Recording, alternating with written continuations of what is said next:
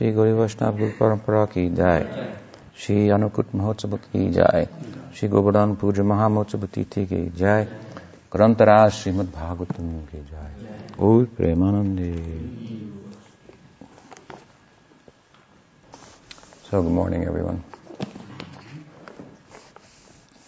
Welcome. So this morning we gathered to our discussion concerning the Anukut, sometimes it's called, or the Govardhana-puja. And this is a festival celebrated throughout India and by extension through various spiritual lineages, such as ours, in other parts of the world, in fact all over the world as well. In India, at this time, especially in the north, it corresponds with the harvest of the grains. So it's a harvest festival. It's a festival of kind of a Thanksgiving festival, if you will, acknowledgement of the bounty of life and the source of that bounty and how to relate with that source in a profound and intimate manner.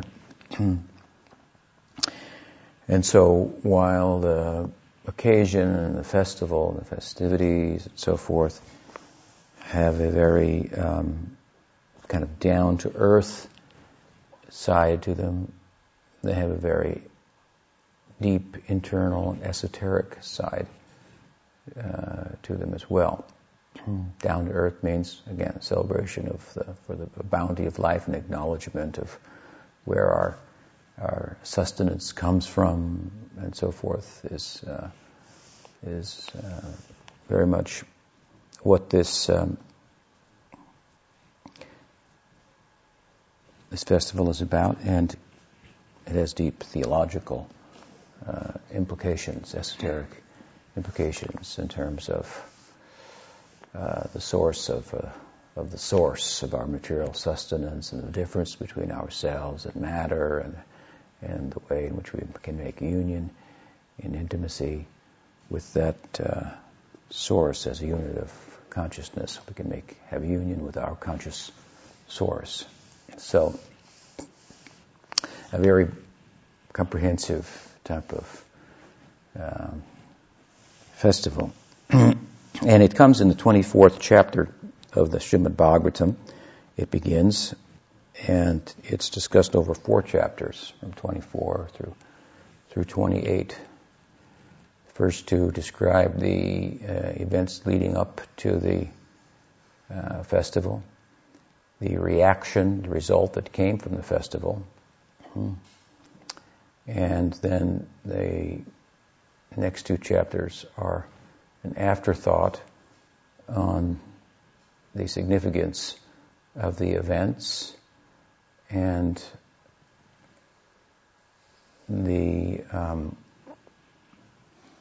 repentance, if you will, on the part of the heavenly denizens, the gods, goddesses, for their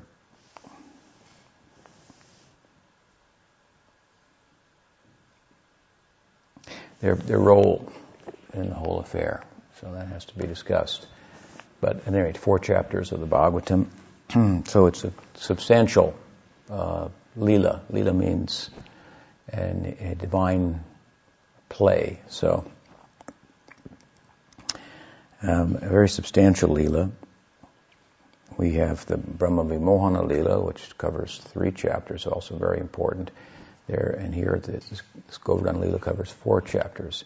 There are some similarities. Krishna's position is established in both of them in different ways. In the Brahma Vimohana Lila, he's established as the source of Narayan, Krishna's tu Bhagavan Swayam. And in this Leela, he's established as Govinda or Upendra, means the God of the gods, so to speak. So we'll discuss all this to some extent, but the 24th chapter follows the 23rd chapter. In the 23rd chapter, we find that Krishna and his friends are at quite a distance on the outskirts of the Braj, the mandal, the circle of the Braj, near the city of Mathura, and there they were far from home and hungry, and it was suggested that they suggested, Krishna and Ram, to their friends, that go ask the wives of the Brahmins who are performing some sacrifice for some of the remnants of the sacrifice, that we may have some lunch. And the wives, of course, very readily were quick to offer whatever they had, but the husbands were in opposition. And so the chapter that precedes this tells us something about ritualistic worship and the pleasing of the gods and so forth, and how that, to what extent that has any bearing on bhakti, on the tradition of the direct culture of love of God. There we found that when Krishna's friends went and asked for remnants from the sacrifice, by carefully studying the language and the text and so forth, we can see that they actually knew all the details of how to perform such ritualistic sacrifices that are enjoined in the Dharma Shastras, in the Karmakanda section of the Veda, in the general discussion of religion, where there's a sacrifice of something in order to get something in return, which is the general idea of religion. I'm willing to give up something as long as I can get something back. This kind of religious approach is rejected in the Bhagavatam.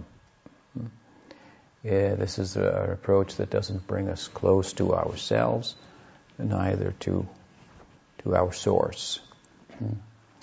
We think in material life that by adding something on to our lives will improve. And the fact of the matter is, by letting go of the things that we've collected and have falsely claimed proprietorship over, when in fact nothing really belongs to us, and time will take it all away from us and prove that to us, and is proving it to us as time ticks and goes on.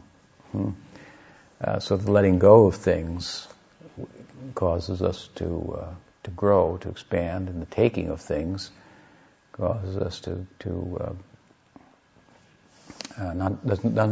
not beautify us. It clutters our life. So if then we make a sophisticated approach to adding things on by asking God to add things on to us, to give us material things, for example, and it said, and I many times cited it, the best things in life are not things. This is to be considered. To ask God for things is not a very bright thing to do. When in fact we are not things, but we are that which experiences things and gives meaning to things. Consciousness gives meaning to matter. Matter wouldn't matter if there weren't consciousness to think about it, to care about it, to feel about it, to animate it, so to speak.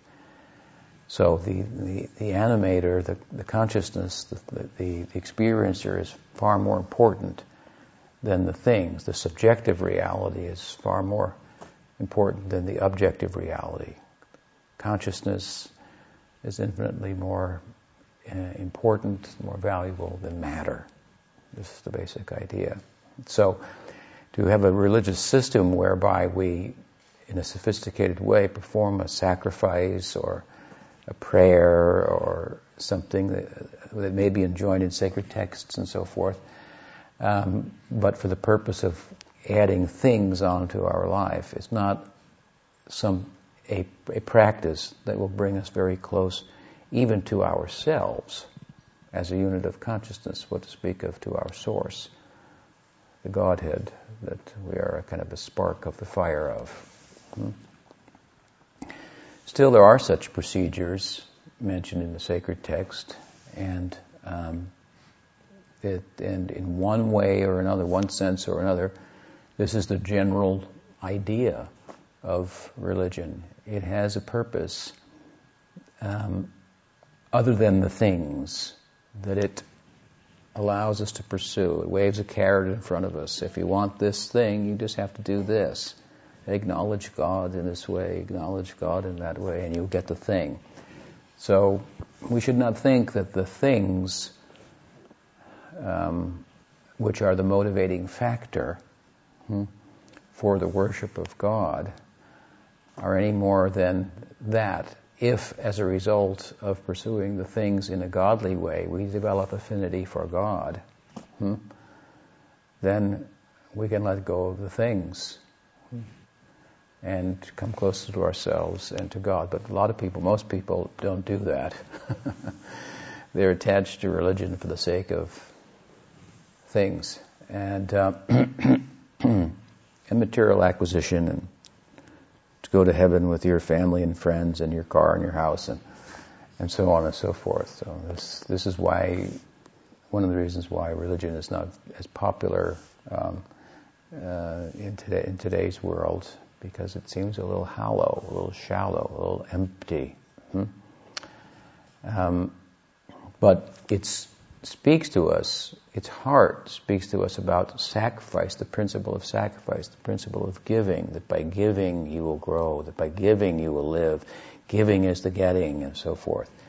So this giving that's called for in the religious orientation to life in the sacred text of India is what we're supposed to get out of religious practice. The idea, that is, that giving is what life is about. But we're encouraged to give by the carrot that's waved. You will get a good son, you will get a good husband, you will get a good daughter, a good wife, if you perform this sacrifice and face this way and put this in the fire with this mantra, and so on and so forth. And those rituals seem to work also, which is interesting. So if we do them properly, then we get the material thing, and we get accustomed to giving, and as we grow in terms of giving, then we can give not things, but give ourselves. That we put ourselves on the altar, and the conventional sense of self, our egoic sense of self, our sense that I'm a Latin, I'm a Caucasian, I'm a Negro, I'm Asian, I'm black, I'm white, I'm man, I'm woman, I'm from Santa Rosa, I'm from Mendocino, I'm from San Francisco, I'm San Franciscan, I'm American. I mean, all these are examples of the conventional, sense of self. It's an egoic sense of self. It's a sense of self that can't endure the test of time. So that sense of self has to be sacrificed. Self-sacrifice. Sacrifice the false idea of yourself that's based on your attachments. We're kind of defined. Our I is defined by our sense of my.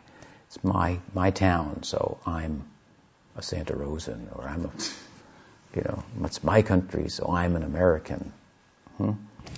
It's my race, so I am an Indian. That's maybe the case. But this my really is illusory, because something is only ours as much as we can keep it. And as I say, everything is common in English parlance. It's said that things of the world are here today and gone tomorrow. And part of these things, some of these things are these ideas, these notions that I'm an American, I'm an African, I'm a European. And so forth. No, I'm a person that can make those type of determinations. I'm consciousness. And I can make a determination that I'm American, and I could change my passport and identify with another country and make myself an Argentinian. But who's doing the making? Who's doing the identification? I might wake up one morning and say, I don't like my life. I don't like myself. So who is the I that doesn't like the self? So that's who we are, that I. That should be pursued. That self, that conventional self of self, that can all change. And it will change in a big way the more we identify with the I that we are, the experiencer. How when we understand ourself to be consciousness, relate to the world will be very different than the way that we do when we lose sight of the fact that we're the knower, the experiencer, the witness. We are consciousness, not matter. We'll feel full and fulfilled. We won't need to take. As much as we identify with the conventional sense of self, we have to take. To maintain it, to sustain it. As much as we're taking, we're not giving, we're not loving. So, in this way the Bhagavatam speaks about knowing the self and knowing our source, and uniting ourselves with our source in love, uniting the spark of consciousness with the reservoir of consciousness, so to speak, the spark with the fire, in a dynamic sense, a union in love, a union that doesn't cancel out our individuality as a unit of consciousness, makes for eternal reciprocal dealings with the Absolute. So, this previous chapter is all about this, much about this ritualistic worship, and the friends of Krishna, the intimate friends of Krishna, who are part of this whole discussion. They are not, it's demonstrated there, they're not ordinary people. They know all about these ritualistic sacrifices, and so they're not interested in them.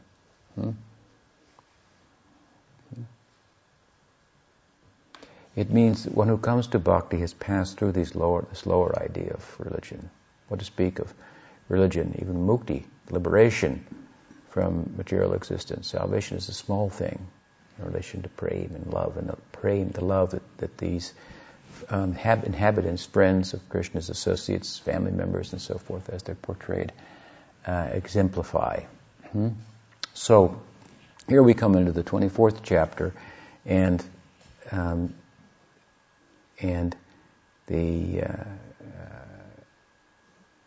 the arrangement for this big sacrifice, another sacrifice, that has engaged the whole of the Braj, all of the people, for Indra. The arrangements are being taken place, and it's a big arrangement because it's extending out not only where Nanda and Yashoda live and Krishna's home in this immediate area, but out to the outer regions of the Braj. Krishna has been out there, and he's taken notice that this Indra Yagya is being arranged for, and everybody's involved in it.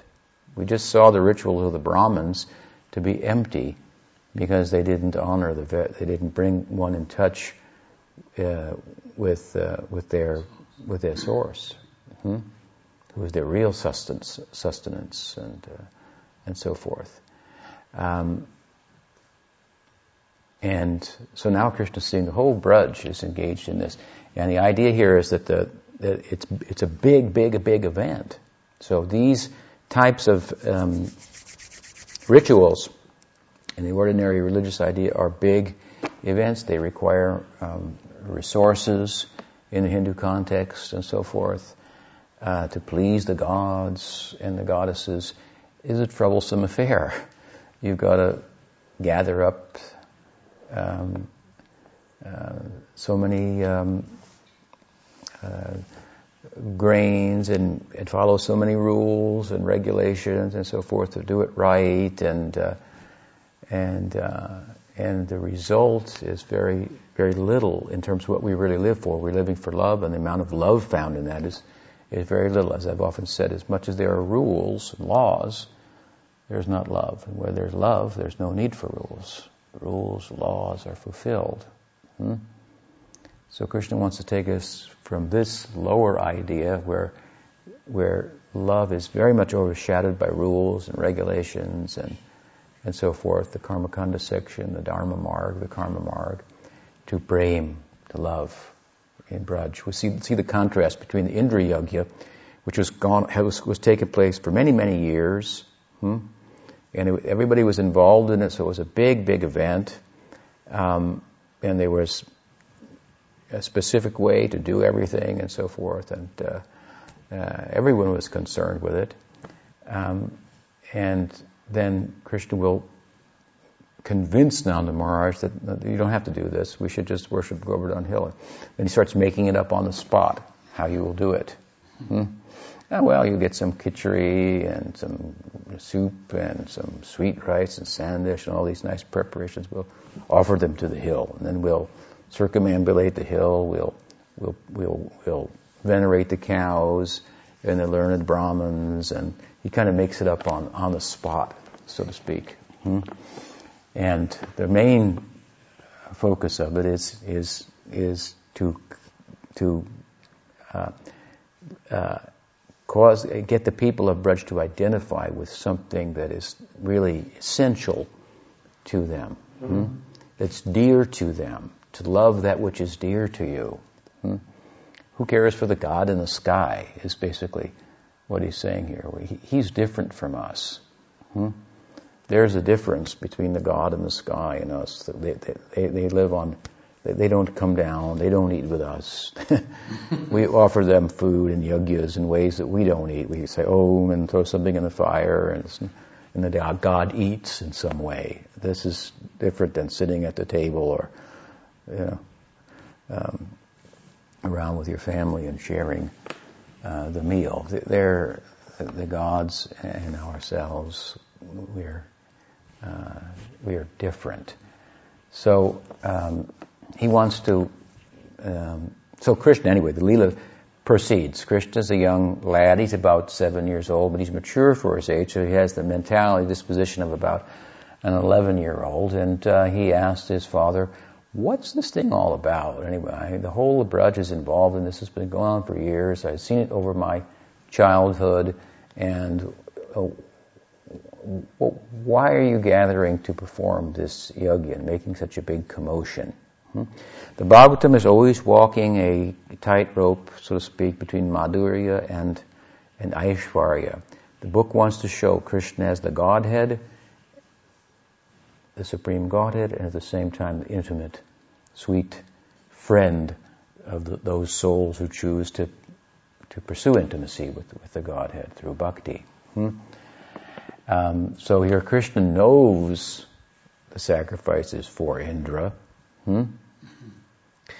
But if he comes out and just speaks about it from the perspective of Vedanta and gives the bhakti siddhanta directly, that may overshadow his sweetness.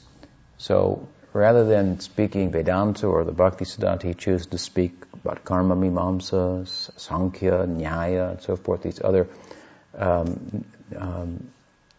philosophies than the one that by which he can be attained, known, and so forth.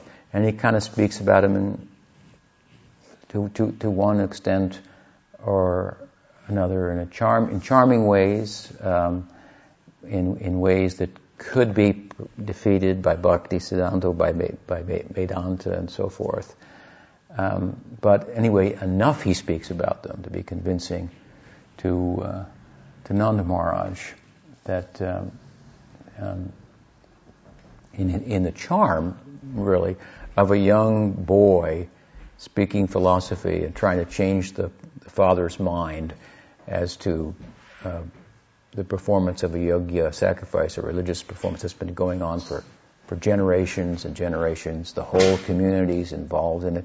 Imagine the power of Krishna's speech. It wasn't really his arguments, his acquaintance with different philosophies in part and so forth that caused Nanda Maharaj to forego the sacrifice, but the charm of a young boy speaking philosophy, and he did it so charmingly. It's full and rich with Vatsalya Rasa, the beginning of the Leela.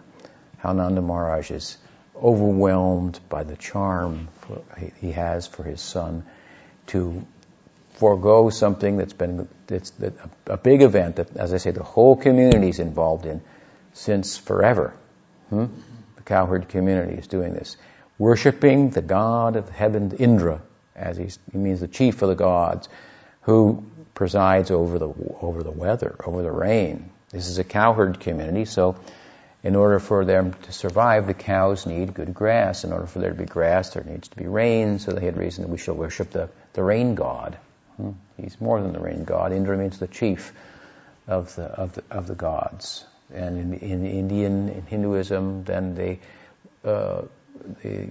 tendency would be to personify all the prominent influences of nature that we're dependent upon. Like we're dependent upon sun in order to see.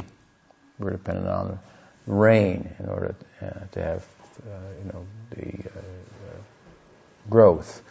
Sun also for the growth of the food and so forth. And we're dependent upon the moon and stars in different ways. So in other prominent manifestations of nature, the waters and so forth, we're dependent upon these things for our sustenance.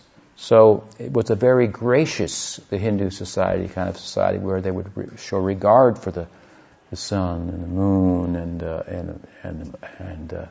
the trees and all powerful manifestations of nature, that they were facilitating their livelihood, and they would project them. Then they would personify them. So a god for the rain, a god for the sun, and so forth. And they would, from a philosophical point of view, it would be seen by the rishis that there is consciousness behind matter. As I said earlier, the body is dependent upon us, consciousness as we understand it. And things take on a life when consciousness identifies with the things by the word my, and so on and so forth. So this is in a microcosmic sense. So in a macrocosmic sense, the whole of nature is animated by consciousness. So, and consciousness kind of connotes personhood, sense of self and so forth. So they would see persons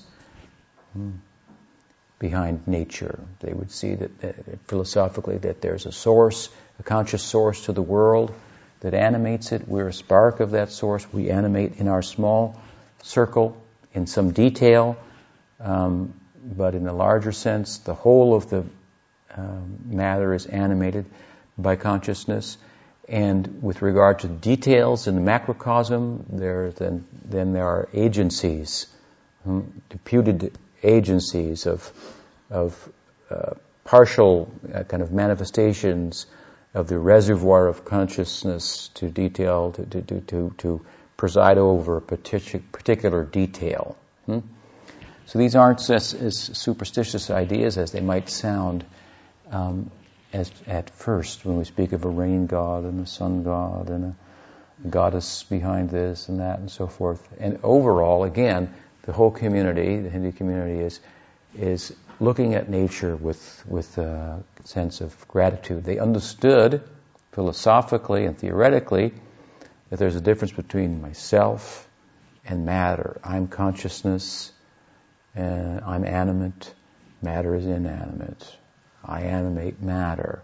The task in life is to separate myself from my involvement with matter through the word my possessiveness, and know myself. Become free, in a way, by letting go, as I said, that we could never experience by taking and by collecting. This was their general, philosophical sense, and in the context of that, they lived a life full of gratitude and appreciation of nature. This is a little different in the European idea, where Descartes, for example, was the beginning of this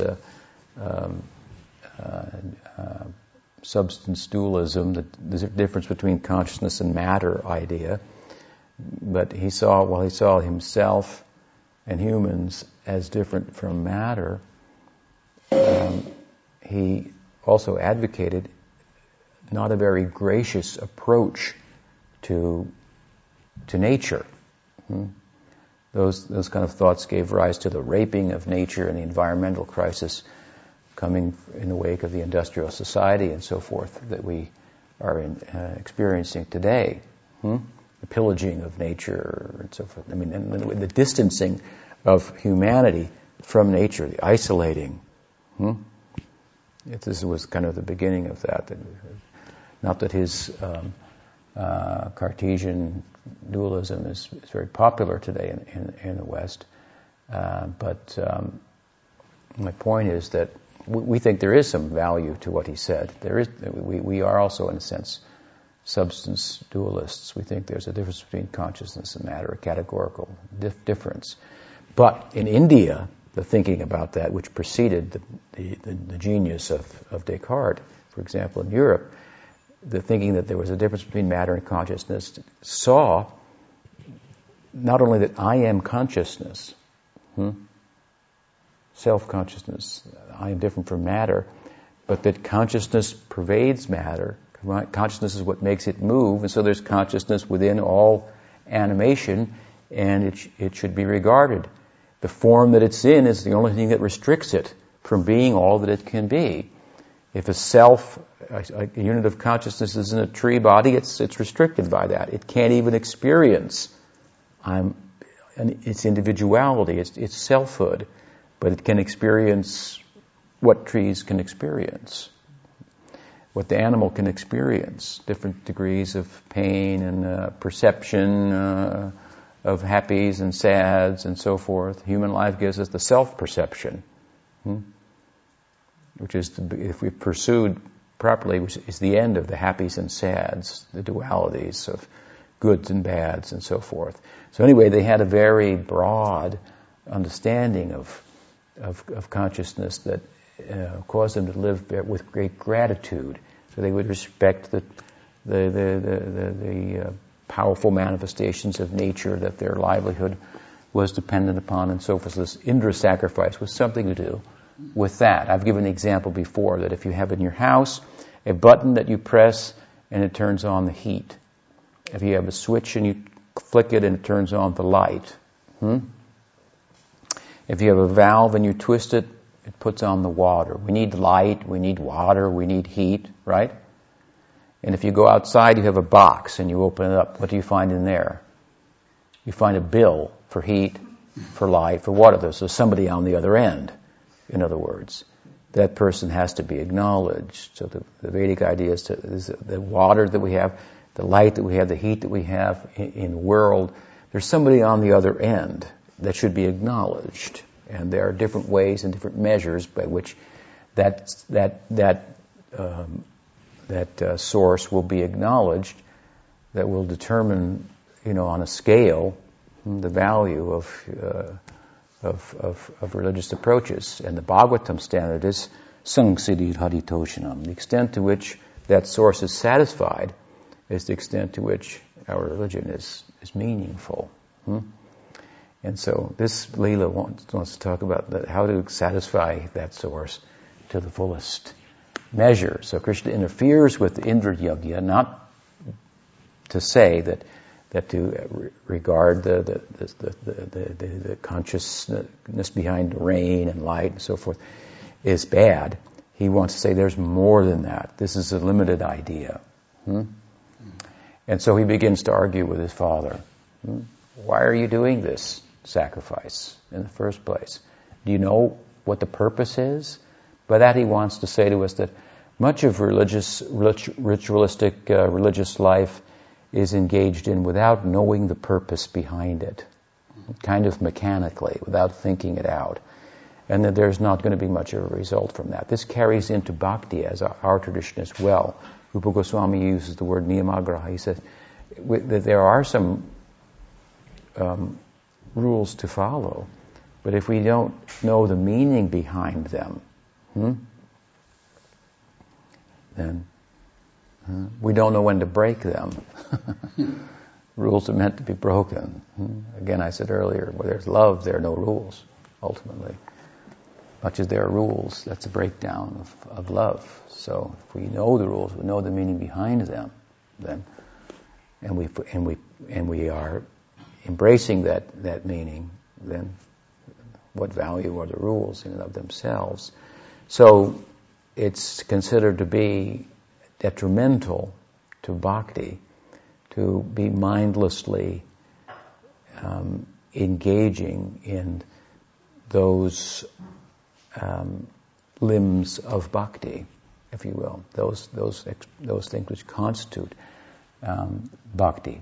So, from the very onset, we are taught in bhakti that mindfulness here is important. You should know why you're doing it. It means that you have to engage your intelligence also. And this engagement of intelligence in bhakti is what will make one's bhakti steady. When we don't know why, we haven't thought it out so well, there's a greater tendency then to succumb to something less and to forego the vows and so on and so forth. That knowing why, that whole scriptural canon, the Bhagavad here, for example, is meant to give us 1,008 reasons as to why, and it gives us, it corners us, so to speak, makes it difficult to do otherwise, to regularly hear the Bhagavatam. Therefore it said, Nityam Bhagavata Sevaya. Bhagavati Bhakti, what is it? No, what is that verse? It says, Nasta Praeshu Abhadreshu Nityam Bhagavata Sevaya. It means if you're going to regularly, always, continually, Nityam, study the Bhagavatam, then you got to use your intelligence. You got to study the commentary, what's the significance, so on and so forth. And Nasta Praeshu Abhadreshu. That which is abhadra, which is inauspicious, which takes me away from bhakti, and so forth. That which is something within myself, that will be practically done away with, for all intents and purposes. The influences of rajaguna, tamaguna, and so forth. So it's important, Krishna is saying here, in discussing with Nanda Maharaj, that when asking, why are you doing this? What's the purpose behind it?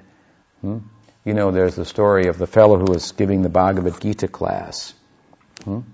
And so while he was giving the class, one morning a cat came. And the cat started meowing. And so the meowing was a disturbance to giving the class. So the guru said, put a leash on that cat, tie the cat to the tree, and give the cat some milk. And so the cat would drink the milk and then wouldn't meow. So next morning, again, class came, again the cow came. Guruji said, get the rope, tie the cat, give the cat some milk. Again they tied the cat. Next morning, again the cat came. So after a while it just became automatic. The cat comes, you tie it before the class, cat comes, you tie the cat up, you give the cat some milk. And so this was going on without Guruji, having to tell anybody to do it. It was understood. And then the Guru passed away, and the successor Guru came, and the cat passed away. But the cat's kitten came. And so the kitten would meow, and they would tie the kitten up, and this way give the milk, and so forth. So every day, for two, successive terms of gurus, then before the Bhagavad Gita, they would have the ritual, if you will, of tying up the cat. And then that guru passed, and the third guru came, and he came to give the class, and there was no cat. So he said, I can't give the class if there's no cat. He couldn't give a class because there was a cat. to start with, right? And then it became so bad that he thought, we can't give a class without the cat. You've got to get a cat. Find a cat, bring the cat, give the cat some milk, tie up, then we can give the class. So this is the way in which, an example of a nice story of which illustrates the point that we may mindlessly go about various rituals and we have to sort out what's essential and what's not. So Krishna's speaking to Nanda Maharaj about this, and he wants to sort out what's essential, what's not. Nanda Maharaj is a little reluctant to reply to him because he's just a 7-year-old boy. And this is a sacrifice that's been performed by the grandfathers and the great-grandfathers and the great-great-grandfathers, and it just, it's something we do, and there's some simple reasoning to it. Well, we're cow-herd people. Cows depend on grass, and grass is dependent on rain, so, we do this thing to appease the rain gods, and we're sure we get good rains, and something like that. And he has a general kind of idea, but Krishna presses, he says, is it enjoined in the scriptures? Does it come from the Guru Parampara, or is it just something that you've, made up? He's pressing on him like this. Father's a little, as they say, reluctant to answer because he can't really fathom the idea that his son would actually have such profound thinking, and that it could overturn this whole procedure that's been going on, as they say, for generations. So when he expresses some reluctance, Nanda Maharaj, to answer, he's kind of dismissive of Krishna. Krishna challenges him on that. He says, look, we're family. We love one another. Amongst, those for our friends who love one another, there are no secrets. There's no difference. In love, there's no difference. So you should not be reluctant to share with me. So it's a very nice point. Basically, he's making the point that for those that, as I've said many times, if you love someone, they'll tell you all their secrets. So relationships that are short of love, full face of love, then they're not going to be afford intimacy. They're not going to. And so the relationship with Indra is one of difference. He's different from us. He's up there. We're down here. He's the god. We're the humans. And he wants to say that I'm closer to you than Indra even. You should be sharing with me what this is about. And we might decide, you and me, that we shouldn't even worship the guy. I'm more important to you. People who love you are more important to you than those who you've got just some kind of business arrangement with. You're worshiping him for rain, to get something from him. I've given myself entirely to you, so you should be more intimate with me. You shouldn't hold back. Then he goes on to say as well, and for that matter, what's important, he's saying, is friends. Friends are important. Things that are close to you, the closer, the dearer to you, the more important they are. And more attention they should be given. And as far as neutral parties, in the religious world, they're friends and they're enemies. Again, there's differences. There's the gods and there's the humans. In the religious conception, there's my religion and then there's your religion. And my religion is right and your religion is wrong. So this ordinary religious idea creates differences. It doesn't get at the heart of what we all have in common and give us direct experience of that we're all consciousness and so forth. So Krishna's beginning to kind of shed light on the shortcoming of this ordinary religious idea. And then he speaks about first the world of friends and enemies, and then there's those who are neutral. He says, we don't even care for them. Neutrality. Those who are neutral. So jnanis, they're neutral, right? No friends, no enemies. Krishna says, no, we want friends. I don't see no friends, I see no enemies. Bhakti is full of a bias. It's a well-reasoned bias. Love is a bias. But it's in its full expression, love of God. In prema, it expresses itself universally nonetheless. But the small idea of love of God, religious idea, this creates friends and enemies, my religion, your religion. Then there's the Jnani's idea of neutrality. He says, neutral people, they see you equally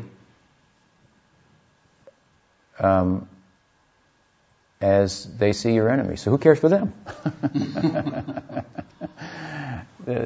So he's also speaking about the nature of the bias of bhakti. Bhakti is very much love psychology, taken to the extreme. The beauty and the most becoming feature, the most wonderful ornament of Krishna amongst all of his qualities is that he's partial to his devotees. If he weren't partial to his devotees, then the devotees wouldn't be partial to him. So, in this way, he's dismissing Gyan. He's dismissing the Dharma marg. And he says, and he gives different, as I said, philosophical reasons as well, that to forego the philosophy, the yogya. But for the most part, it's his charm. And he's emphasizing their relationship. You and I are one in love. And as far as things that are important to us, then, he says, well, you're doing this for rain for the cows, but why don't we just worship the cows, he says. Why don't we just worship the cows? Rather than the God in heaven who gives rains. We're directly dependent on the cows, and the cows love us, and we love the cows. We're so intimately involved with them. We raise them. We live on their milk. The trade of the milk products brings us other essentials and so forth. So there's this bond between us and the cows, who we see as like a mother to us, so close to us. So obviously we worship some indirect way a guy that gives rain, and that's dependent upon doing the karmic activities, the yagyas, the enjoined activities. So he's dependent on karma. So why bother to worship him? He's something superior to him that he's dependent upon. He says, that's like throwing, ghee into the ashes rather than to the fire. Let's find the source. So he comes to the cows. It's a really nice idea, actually. Krishna advocates in this Govardhana Lila to Nanda Maharaj, we should worship the cows. Govardhana. Vardhana means to increase, and go means cows. So to that which nourishes the cows. So what's important directly is the cows. This is a cow worship idea here. Now, that seems rather lame, maybe in modern society. You're going to worship cows. Okay, and that's considered, maybe from a Christian point of view, heathenistic and so forth. But there's a lot of good reasoning to this. There's a lot of good reasoning. The Vedas say things like Gosukta. It says that the sacrifice is born from cows. The Vedas are born from the cows. The devas, the gods, the goddess, they're born from the cows. What kind of idea is this cow religion? They think it's some primitive people who are worshipping their cows. It's a very deep idea. And from a practical point of view, let's look from a modern point of view even. If we take a modern, let's say, what's the term? Evolutionary kind of point of view. What role does the cow play?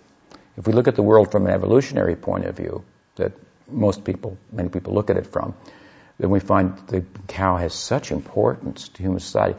There's absolutely no question about it. The cow is the most important animal in the animal kingdom from a human perspective. Previous to the domestication of cows, and some people say the cows domesticated the humans, Not that the humans domesticated the cows. They lent themselves, in other words, so much to domestication, that they brought humanity, man and woman, out of the woods, out of hunting and gathering. They stopped man, to an extent, from killing the animal, because it was understood that if we keep the animal, we can plow the field rather than just killing the animal with the strength of the bull, for example. And we can do agriculture. We can produce enough food with keeping one bull for a whole year. Whereas if we kill a bull and eat him tonight, well, we've got a couple of weeks of food there. But if we keep one bull and he tills the field, we grow grains and so forth. We can stock the canned foods, and it caused humans to stop hunting and gathering. The cow did. Humans were moving everywhere, right, from one place to another. The cow stopped humans from moving. They moved only in a certain area, an area big enough to pasture the herd. But they were able to stay in one place, and with the help of the cow, do things. So cities began from cows, actually. They ended up not facilitating cows when the cities became industrialized and so forth, and that brought on pasteurization, and there's been problems like that. But these cows, they domesticated, it's a valid argument, they domesticated the humans. They took humans out of the woods from hunting and gathering, and so they're very, and then of course they give by tilling the field, they gave us the grains and so forth, and then from the cow herself, the milk, and there's a perfect food, milk, and it can be made into so many other foods, and so nourishing, and so on and so forth, that people see how close the cows are to us, that a woman, a mother, well, it could be more dear to the mother than the child, feels comfortable taking the child off of her own breast and giving her the cow's milk.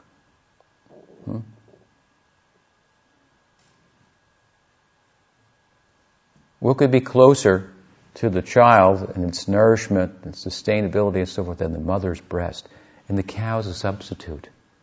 How close she is to human society then. How important this is to human society. So Krishna's emphasizing the point that we're cowherd people, that they owned cows. Cows were their livelihood. They grazed the cows. They sold the milk products and so forth. They were agriculturalists. So he said, what's dear to us is the cow. And he's saying to human society here, cows are important. When the sages at Naimisharanya heard that in the future people would be killing cows, they couldn't believe it. This was in centuries past, and they couldn't believe humans will kill cows. How could it be possible? I mean, if they want to eat something, besides grains and meat, there are other animals that you can kill that don't do such a service to human society, that aren't as close to human society, that are like family members. In India, a cow would be kept in a house to keep the cows warm. You know how much heat the cow puts out? They have a room,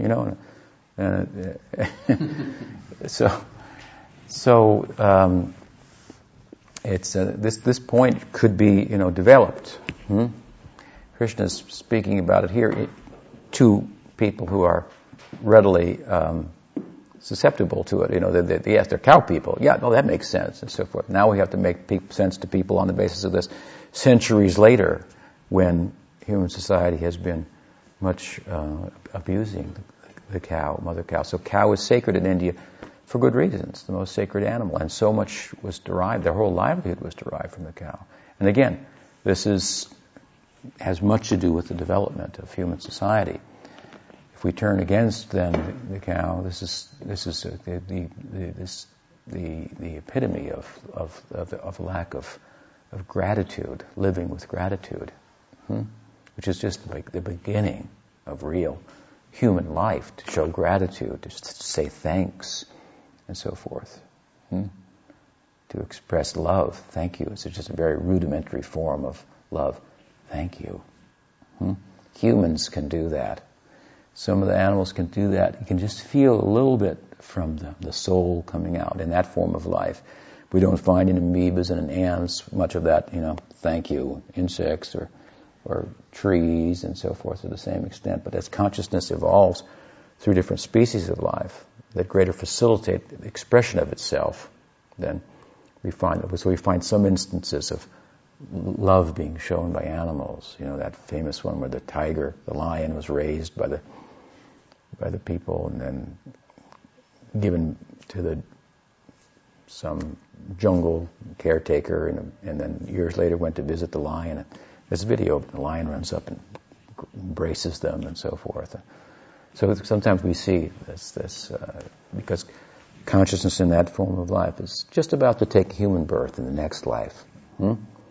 So we'll find that some ability to express gratitude, love, thank you, very much there in the cows. We find we can feel they're thankful for being taken care of the way they are here, for example, at Audari and our dairy and so forth. So in human life, this reaches a pitch, right? We can love in human life. We can do things voluntarily. We can make choices. We can choose to resist the call of our senses and our mind towards towards animality and so forth. So Krishna is saying here to Nanda Maharaj, so let's focus on what's important, what's dear to us.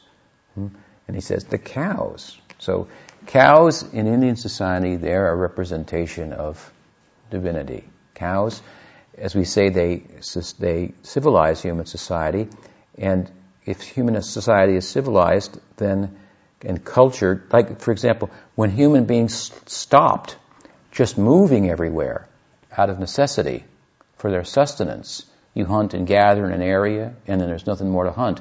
You got to go to the next area. You got to go to the next area. In this type of lifestyle, there's not a lot of time to think, except where are we going to go now to get our next meal. But with the domestication of cows, or the domestication of humans by the influence of cows, as I like to speak about it, then this thinking part of humanity starts to come. So as you think about tilling the fields and so forth and so on, so that gives you time. This gives you time. And it used to be that because this an agrarian-based society would be very deal with essentials. It's not a capitalistic society where we just create non-essentials and market them to people to create a bubble economy that is due to explode, and then people have all their attachments to things they don't even need in the first place, and they think there's an economic crisis. If they didn't have all the artificial needs that were fostered upon them, creating an artificial economy, they wouldn't be depressed. What's the depression? We don't have enough things, and we so with thinking then comes philosophy also. So the idea is that in the Vedic culture, the cows gave rise to humans to think. They give them time to think, and pursue philosophy, and to go inward. And to go inward is to find real meaning, like we said before. Go within or go without. Substance is within. The value is within. And so the sacred texts, they talk about that inwardness, going within rather than without, and finding the self, finding consciousness, what you are, different from matter, and so forth. And so this then is what human life is for. It finds its purpose. It finds through the inward reach and reasoning then in conjunction with revelation. We find how to grow the self, so to speak, the consciousness, how to grow in terms of giving, in terms of love. It comes to bhakti ultimately, and braj bhakti, prem, So cows, Krishna said, this is, let's start here. Bhakti begins, they're here, they're dear to us. They were considered then by the Hindus to be a representation of divinity. The devas, they come from the cows, because you live with the cow, you have to make sacrifices to raise the cow, and so forth, and so on. From the cow, you would get the butter, and it would turn into ghee, and the ghee would be used for sacrifice. So it was considered that as much as cows domesticated humans, cows gave rise to philosophy, to religion, to the devas, gods, to the opportunity to sacrifice, and so forth. So they were seen like this, very central. So Krishna says, let's just focus on the cows. Why don't we do it? And where do the cows derive their livelihood, practically for us here? From Govardhana Hill. Govardhana Hill represents the whole of the Braj, this area, this domain, this dham of the prem, that love consciousness, love of God consciousness corresponds with. So, according to your consciousness, then there's a place, right? You and I could be in the same room, but be in a different place, right? Altogether, we could be on a different page. A fly might land on my arm, be close physically, but hopefully we're very far apart in terms of consciousness, which is then where we really are. So that subjective reality, largely determines the objective reality, the perception of it. And so there's a place beyond time and space, if you will, that corresponds with prem, with love of God. And the biggest thing in that place is the Govardhan. It stands up this hill, mountain, and it towers over, and it knows everything, because you can see everything that's going on. That hill can see everything that's going on. So he doesn't miss a trick.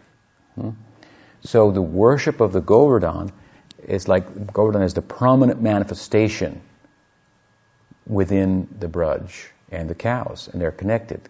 The grasses are growing on the Govardhan, it's providing for the cows. So Krishna says, let us do a yajna, a sacrifice. We worship Govardhan. And again, Govardhana means to increase the livelihood of the cows, which is to increase our livelihood. We're cowherd people.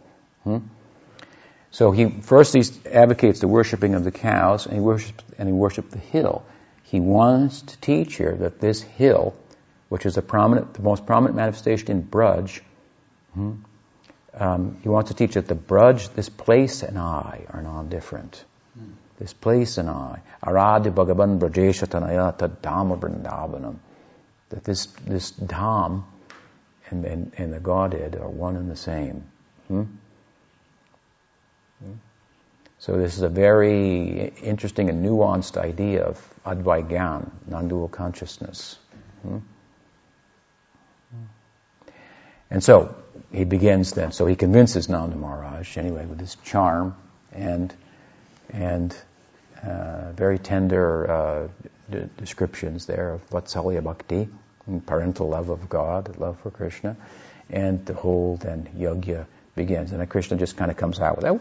We'll offer pakoras and samosas and rice and dal and sweet rice. Everybody cook in a big way. So everybody's cooking, and then we'll offer it to the hill. And so he's, like I said, just makes this up. It's all full of love. The Gaudiyas, they worshipped a stone from that hill. Raghunath Das Goswami was a dear disciple of Chaitanya Mahaprabhu. Mahaprabhu gave him the stone from Govardhan that he used to wear around his neck and rub on his head and bathe with his tears and so forth.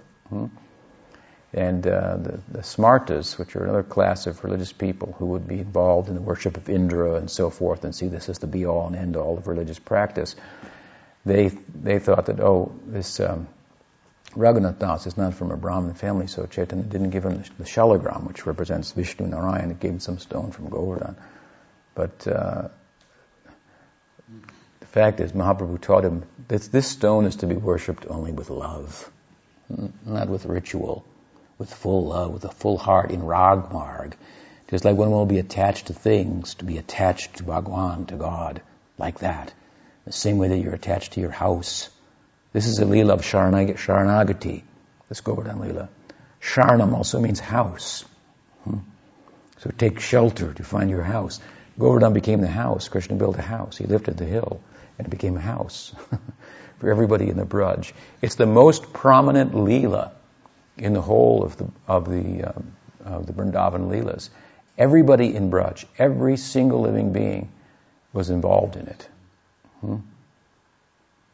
It's the height, in one sense, of Aishvarya, as far as being shown to everyone.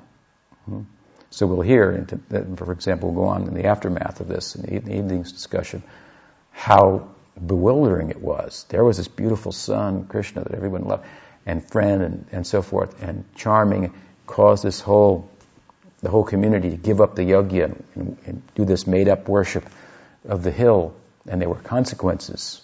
It came from that, huge consequences and so forth. And he dealt with the consequences very effectively, showing himself to be the sustainer. The sustainer, the Gopritvevaranam Tata, Rakshikshatit Vishvashva, the protector. That he didn't need any other protector, any other god or goddess. Any other, their sustenance would be derived anywhere else than from him and himself, being non-different from the Dham. This Dham is a place that corresponds with prem, love of God, and this is sustaining. This is a place of no, you see the bumper sticker, no fear. This is a place of no fear here, is the idea. This is the home, Sharanam.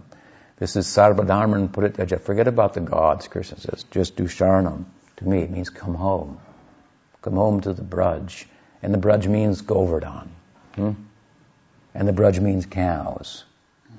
And cows means religion.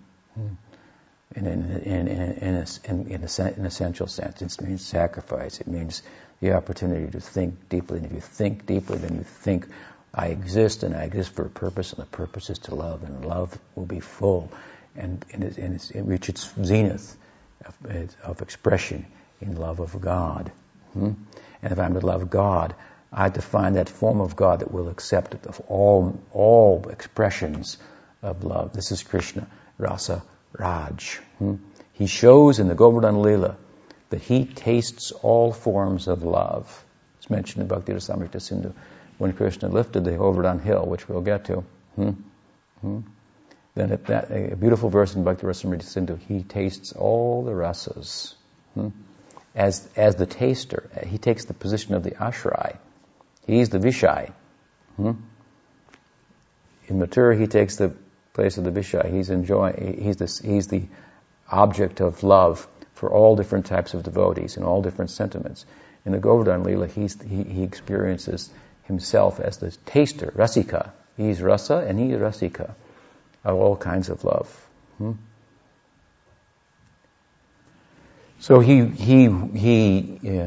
is the theological end of it, so that it comes to, we're dependent on cows civilize us, and so on and so forth, and in the context of civilization, we become philosophical, we become religious, we become givers, we become lovers, and this prem is the fullest form of love.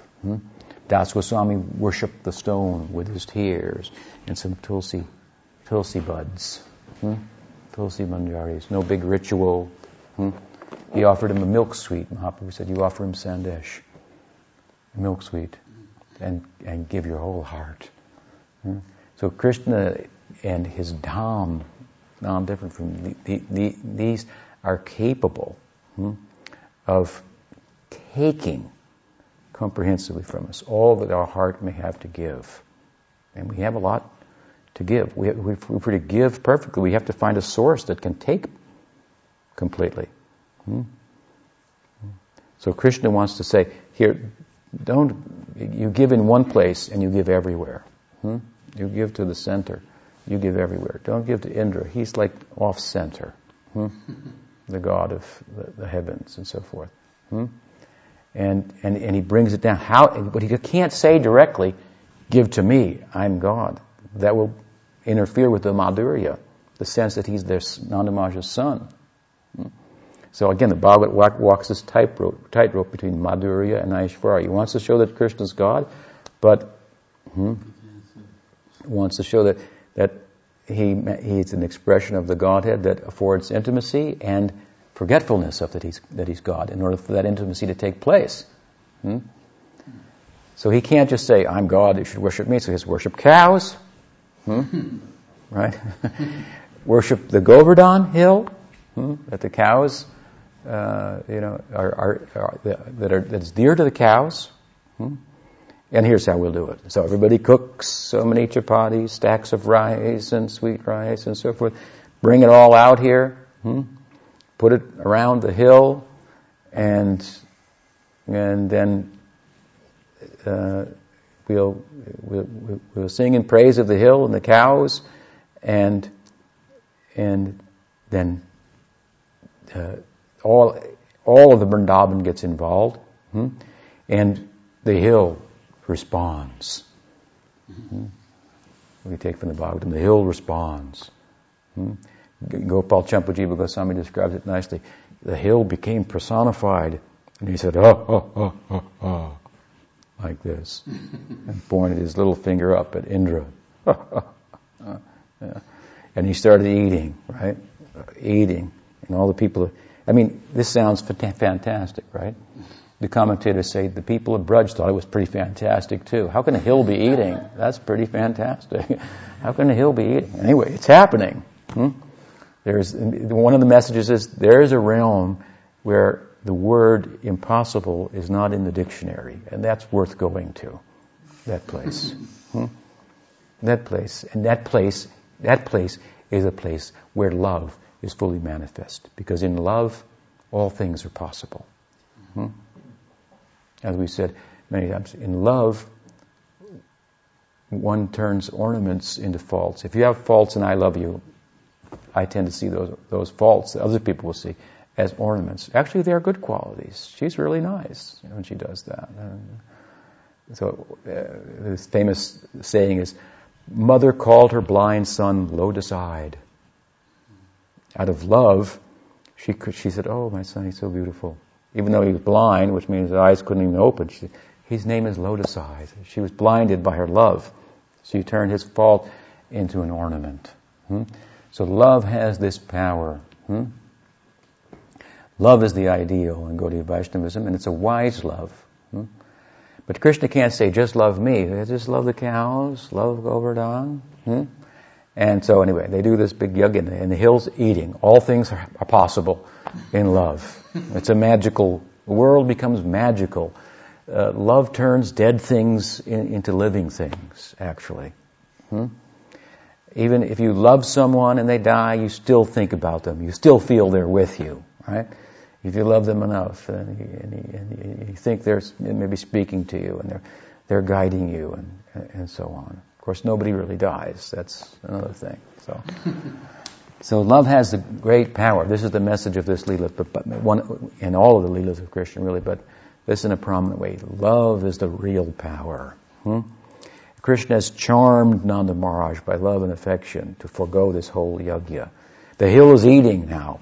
And people are going, wow, the hill is eating. Anything's possible. And he's asking, more, give me more. Aniyor, give me more. So they're producing more and more. And then when he stops, then it's sacrifice. It's given to everybody. The Brahmins are fed first and worship, then everybody except Indra. And the hill is saying, I'm not like him. I'm like you. I eat with you. We're here together. You eat. And he starts distributing. He's eating it and he's giving it out to them. So it's saying that when you have the love of God, then there's a kind of union and intimacy. Like we find amongst the cowherds. Krishna and his friends, when they eat. In the forest, for example, in the Agasura Lila, Krishna's putting food in their mouth and they're taking it out and putting it in his mouth, and it's like little children will do. And Brahma's looking at this and thinking, what kind of people are these people? They're uncivilized. No,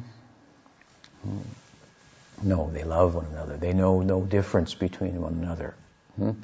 In other words, when you love someone, you feel that person is an extension of yourself. They feel that you are an extension of their self. So, like I've said before, if you're walking along the street and somebody touches you, you go, oh. Or you touch them, excuse me, I'm sorry. But if you love someone and they touch you, you don't go, oh, excuse me. Because you feel, this is just an extension of myself. So this kind of love of God like this, in intimacy. These inhabitants of Braj, they personify that. Krishna can't interrupt that by saying, I'm God, so you should worship me. This Leela is for instructing us. Yeah? So, worship Govardhan, worship cows, and they do. And then the Indra becomes upset. Oh, that the sacrifice has been...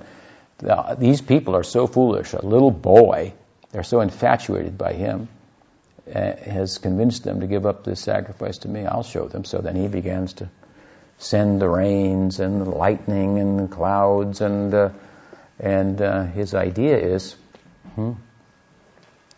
how he wants to kill the cows. This is his thought, the livelihood of the people. And so this is an example of how, another important part of Leela, how pride, how it can degrade one. Because Indra is proud. I'm the chief of the gods.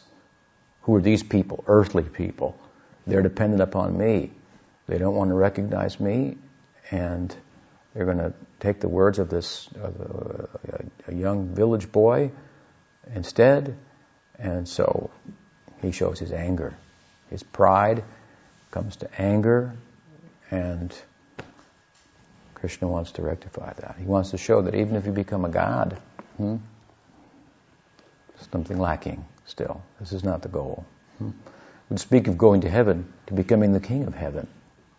Indra is the king of the heavens. So people want to go to heaven by religion. He says, what's big going there? Even if you could become the king of heaven, your life wouldn't be perfect. You'd be susceptible to pride and anger and so forth. So he wants to chastise him and make a spectacle of his pride and anger that everyone may learn. Such an important lesson. This pratishtha, this sense of having a position and so forth. This is the root of all evil in bhakti. The root of all anarthas. This wanting to be acknowledged as bhakti is not about distinguishing ourselves from others. It's about coming close to others. Not about positions and so on and so forth. So Indra's got a big position. It means the chief. He's the chief. He's the big cheese. So to diminish his pride, then this is another reason for the Leela. And so he sends all the rains and everyone. So Krishna lifts the hill.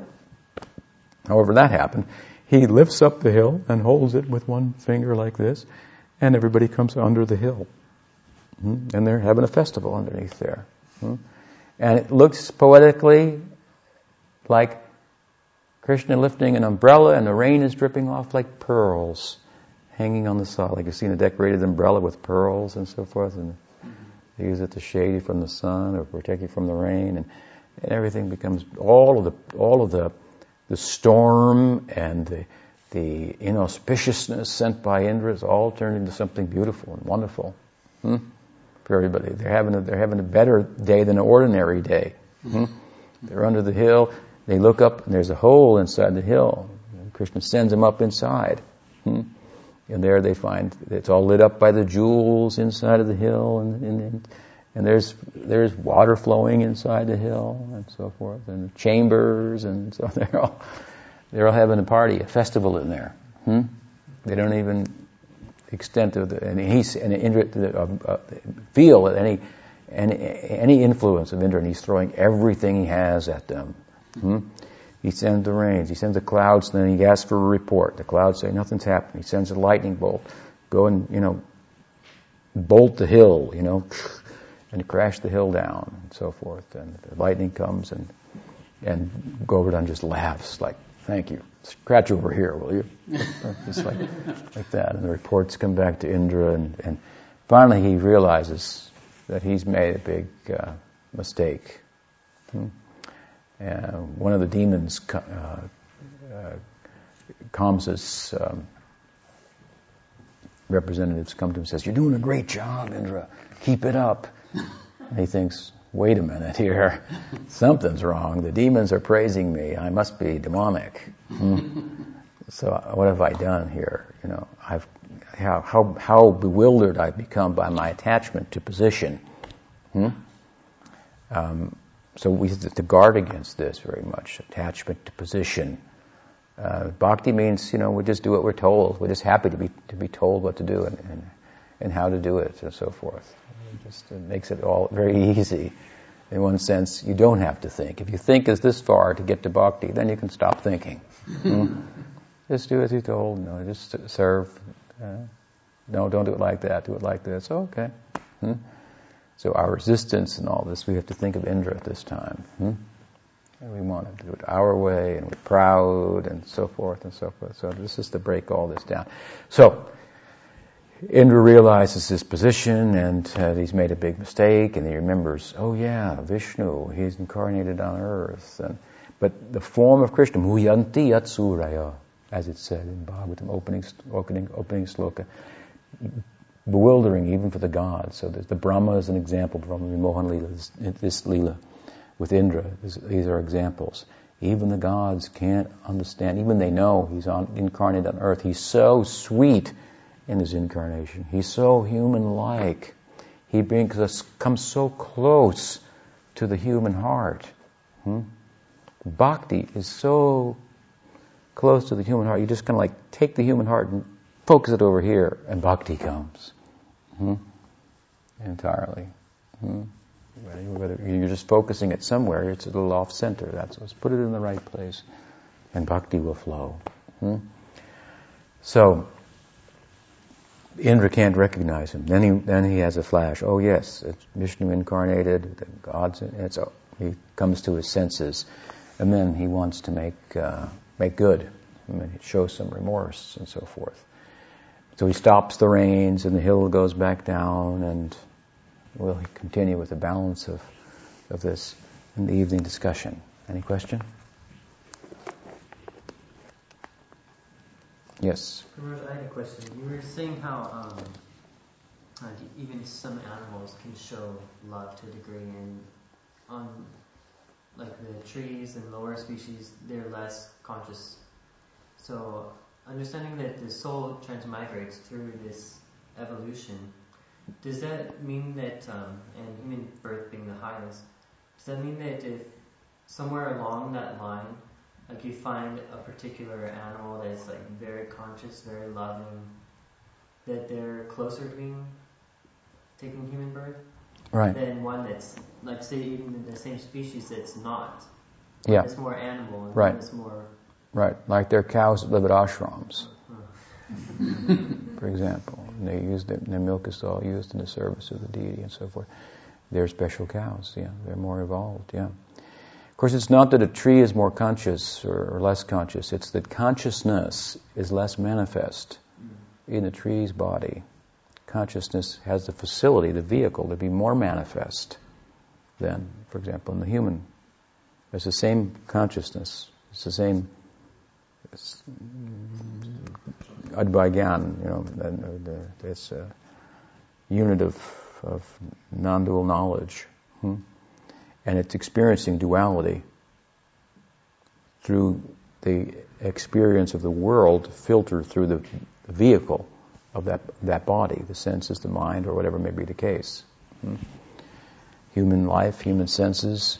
Why the senses are so important to us? Because they are important. They are important. It just to use properly. Then, wow, that's so helpful for human society. They're vehicles. They have a purpose. So, to be used in relation to bhakti, for example. Another question? Yes. I think I heard one of the talks maybe 2-3 years back on the trees in Vrindavan. Krishna talks about the trees in Vrindavan and how glorious their lives are because everything they use for the welfare of others. So I'm just saying that they are not conscious, but still they somehow can do sometimes maybe similar to cows or something like that, because he talks about everything, every part of the tree is used for the welfare of the tree. So he tries to set that example, and also the Chaitanya Mahaprabhu and the tree. The idea there is that in human consciousness, if it's allowed to evolve and grow, spiritually grow by giving, then it tends to see everything in a different, in a different light, with gratitude and respect. So it's growing, but it's becoming smaller. It's feeling dependent upon others rather than independent, and more filled with gratitude and appreciation and affection for everything. So the tree, an inanimate, a non-moving, I should say, entity, it sees how much it's providing, how much greater it is than doing so much more, and so forth. This is the way of seeing on the part of a self, a unit of consciousness, that's actually growing. It's kind of growing by getting kind of smaller, seeing itself as small, seeing and then projecting the bigness of other things. But that ability to do that is what makes the human body a more suitable vehicle for consciousness. Whether the tree can consciously appreciate humans, or whether the humans are appreciating the tree in ways it itself can't appreciate, what it's doing. And that's all, of course, what's being described is from a human perspective. It's seen. Right? From a human perspective. So yeah, the trees are great. When seen through the eye of a human that's actually growing, and is actually great, growing by understanding its smallness and its dependence and so on and so forth. So again, love does this to the world. It animates the world. It finds good where it's not. It finds greatness. The real magnanimity is in human consciousness, but it's finding it in the tree. Another question? Comment?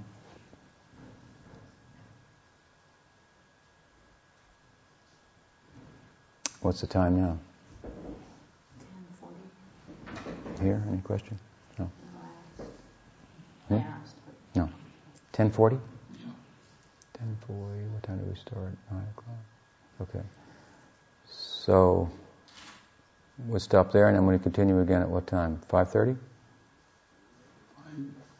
5:30, I think. 5:30 this evening. Shri Giriraj Govardhana ki jai. Guru Vaishnava Guru Parampara ki jai. Sri Bhaktivedanta Swami Prabhupada ki jai. Bhakti Rakshak Siddhadev Goswami Maharaj ki jai. Bhakti Siddhanta Saraswati Thakur Prabhupada ki jai. Bhakti Vinod Parivar ki jai. Gaur Bhakti Vrinda ki jai. Gaur Premanande.